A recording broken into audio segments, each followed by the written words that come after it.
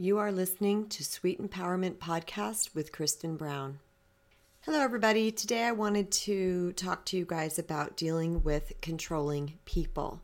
But first, I wanted to read to you a really sweet review that I received on iTunes, and it's from Monica. Today I'm Brave. She says, I'm so thankful for this short, powerful, but palatable podcast. Keep up the beautiful work. Thanks, Monica. I really appreciate you taking the time to do that. Your guys' feedback means a lot to me. So let's move on how to deal with controlling people. I believe that most of us have experienced this in our life, if not once, maybe, 600 times. There's a lot of controlling people out there, but I think we need to start with why they are controlling. Because when we understand the mechanism that's going on within them, it's easier for us to stop judging them or having so much anger and frustration towards them and really approach them with compassion in our hearts. Because when we approach things with compassion, we are less likely to have an outburst with them. We're calmer, we're more peaceful, and we are more powerful. So one of the reasons why people control is because they are afraid. People try to control other people because they are trying to keep their environment within their control so that they can feel safe and secure in their life. Unfortunately, sometimes we fall into that arena that they want to control. They want to control our jobs, what we eat, if we're overweight, our friends we keep, what car we drive, how late we stay up, what house we buy. It's endless what people try to control about others. But the root of that is because they're trying to feel safe. So just knowing that they're trying to control you because somewhere inside of them, they are trying to feel safe. So if you can stop for a minute and think about it, initially you might say, oh, no, they're just controlling. Well, I'm inviting you to open your mind and open your heart. You know, the empowerment path and healing relationships, it's all about new perceptions. Can I see this at a different angle? If you can look at your person that is doing this to you and search around and locate that area where they might be afraid, where they might be controlling. And oftentimes, here's the strange caveat, is it comes from love, all right? Because we're not typically going to keep people around us that are just bossy and mean and they don't really like us. It's someone that we have a loving relationship with. So taking the frustration and anger out of it and really kind of attaching back into the love and finding out what is going on with your person that is wanting them to control you. That would be the very first step. The second step is to understand that your person is seeing life from a limited view, from their own limited knowledge and experience. They can't possibly know all the details or feelings or facts involved when they are on the outside. So they're trying to form judgments and give you your next step and plan your life for you based on their limited view in association with their backstory and experiences. So the control that we're seeing coming from them is actually once again rooted from a loving space because they think they know better for us. But again, it's not time for us to get angry. It's time for us to understand that this person loves us and is trying to give us a better experience than perhaps they have or had. I know a lot of people who deal with controlling people in their lives or people they perceive are controlling. And across the board, I would say most every one of them want to avoid that person or ignore that person, which then causes further upheaval in the relationship because the person doesn't understand what's happening and they get confused and they get even more afraid and sometimes become even more controlling. But in order to truly learn how to handle the controlling people in your life, it's time to stop tiptoeing around it. It's time to stop saying, oh, I'm just not going to deal with that anymore.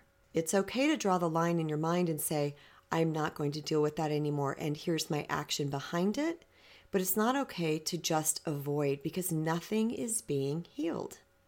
Because when we avoid and ignore and push them out of our lives, there's no lesson learned on that person's side, the person that is trying to control us. Nothing is happening. They don't even understand. I can guarantee for the most part, they don't understand. And a lot of people want to say, well, they should understand because they're super pushy. Again, we are trying to put onto them our knowledge and wisdom. That doesn't mean that they have it. Sometimes they're too close to the problem and their fear is so loud that they can't see what they're actually doing. And it takes somebody on the outside to point that out to them in a loving way so that they can start to understand what they're doing and perhaps heal that space in themselves. So the best thing that we need to do with controlling people in our lives is to learn to say no, or to set an appropriate boundary. Now, for me, without telling too many personal stories and perhaps upsetting people, I can give you a few examples. When someone tells me that I need to do it this way, I just simply thank them. Oh, thank you for your input. And they might want to keep going on. And if I've already decided which way I'm going to do it, then I would say, thank you for your input, and I'm going to do this. And oftentimes, I got to tell you, the confidence behind my answer stops them. And they're not as controlling anymore because they go, Again, going way back to the beginning of this podcast where I was talking about their limited view, they didn't have all the information. And once I gave them more information, they realized that I was equipped to handle this decision or choice that I was about to make. Sometimes when we say no to a controlling person in our life, we may be perceived as a bad guy. I remember a story in my life where somebody was pushing me to do something, and I kept saying, no, I really don't want to do that. And they pushed me again, and I said, I really don't want to do that. And they pushed me again. Come on. I know you want to, it'd be better. It'd be good for you. It'd be good for you. And I kept saying, I don't want to do that. And after like 5 or 6 pushes, I got so frustrated, and I was like, I don't want to do that. And the person looked at me like, oh, well. And I thought, but you pushed me to this. I've told you 5 or 6 times and you didn't hear my boundary. You didn't heed my boundary. Okay, so backing up with that was before I was quite as conscious as I am now. And excuse that phone right there. And I could have just kept saying no thank you, without losing my mind.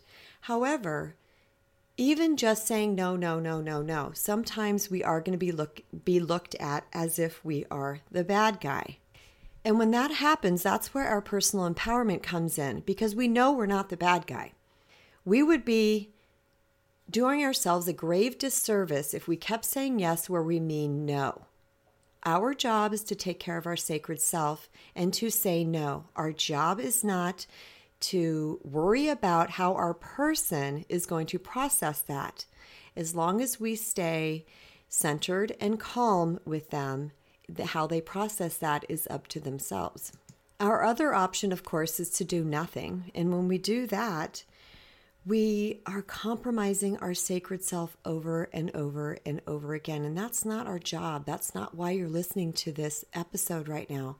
The reason why you're here is because you're learning to do it better. You're learning to grow. You want to step more fully into your authentic self. So we can't do that, guys, if we're letting somebody else control us and compromising our sacred self. The second thing we're doing is we are telling others that we are not valuable, that what they have to say is more valuable than what we choose. We're also saying that our opinion doesn't matter. So each time we don't stand up for ourselves in a situation or we allow others to control us, we are saying what I want to do doesn't matter. And guess what? They will keep pushing further into the future with other situations because we have never set a boundary. I can just see some of you right now while you're listening to this. You're like, oh my gosh. I do not want to have to tell so-and-so, no, I do not want to go up against so-and-so because I'll hear their wrath, or they'll keep going on for the next 3 weeks about this. And I know, guys, it's uncomfortable at first, and it can rock a lot of make a lot of waves. However, you got to start somewhere, my friends. You got to start somewhere. And I'm here to tell you, the more you are centered in self as you speak your boundaries, even if you have to continue to speak them for the next 3 weeks, each time that topic is brought up, the time that it will take for them to get it later on will shorten. The key is to be patient with yourself as you're learning to set boundaries, and to be patient with your controlling person because they are learning something perhaps for the very first time. The road to empowerment is often uncomfortable. And I like to tell people that I've been, pretty much uncomfortable for the past 7 years. And I got used to being uncomfortable. It's like, okay, when I'm comfortable, I'm stuck. When I'm comfortable, I'm bored. And when I'm comfortable, I'm not growing, stretching, expanding, and doing courageous things out in the world and trying to be new and better. So how about if you just start to let yourself understand that uncomfortable is good? It just means you're growing and stretching a piece of yourself that you haven't done before. Don't make feeling uncomfortable a bad thing.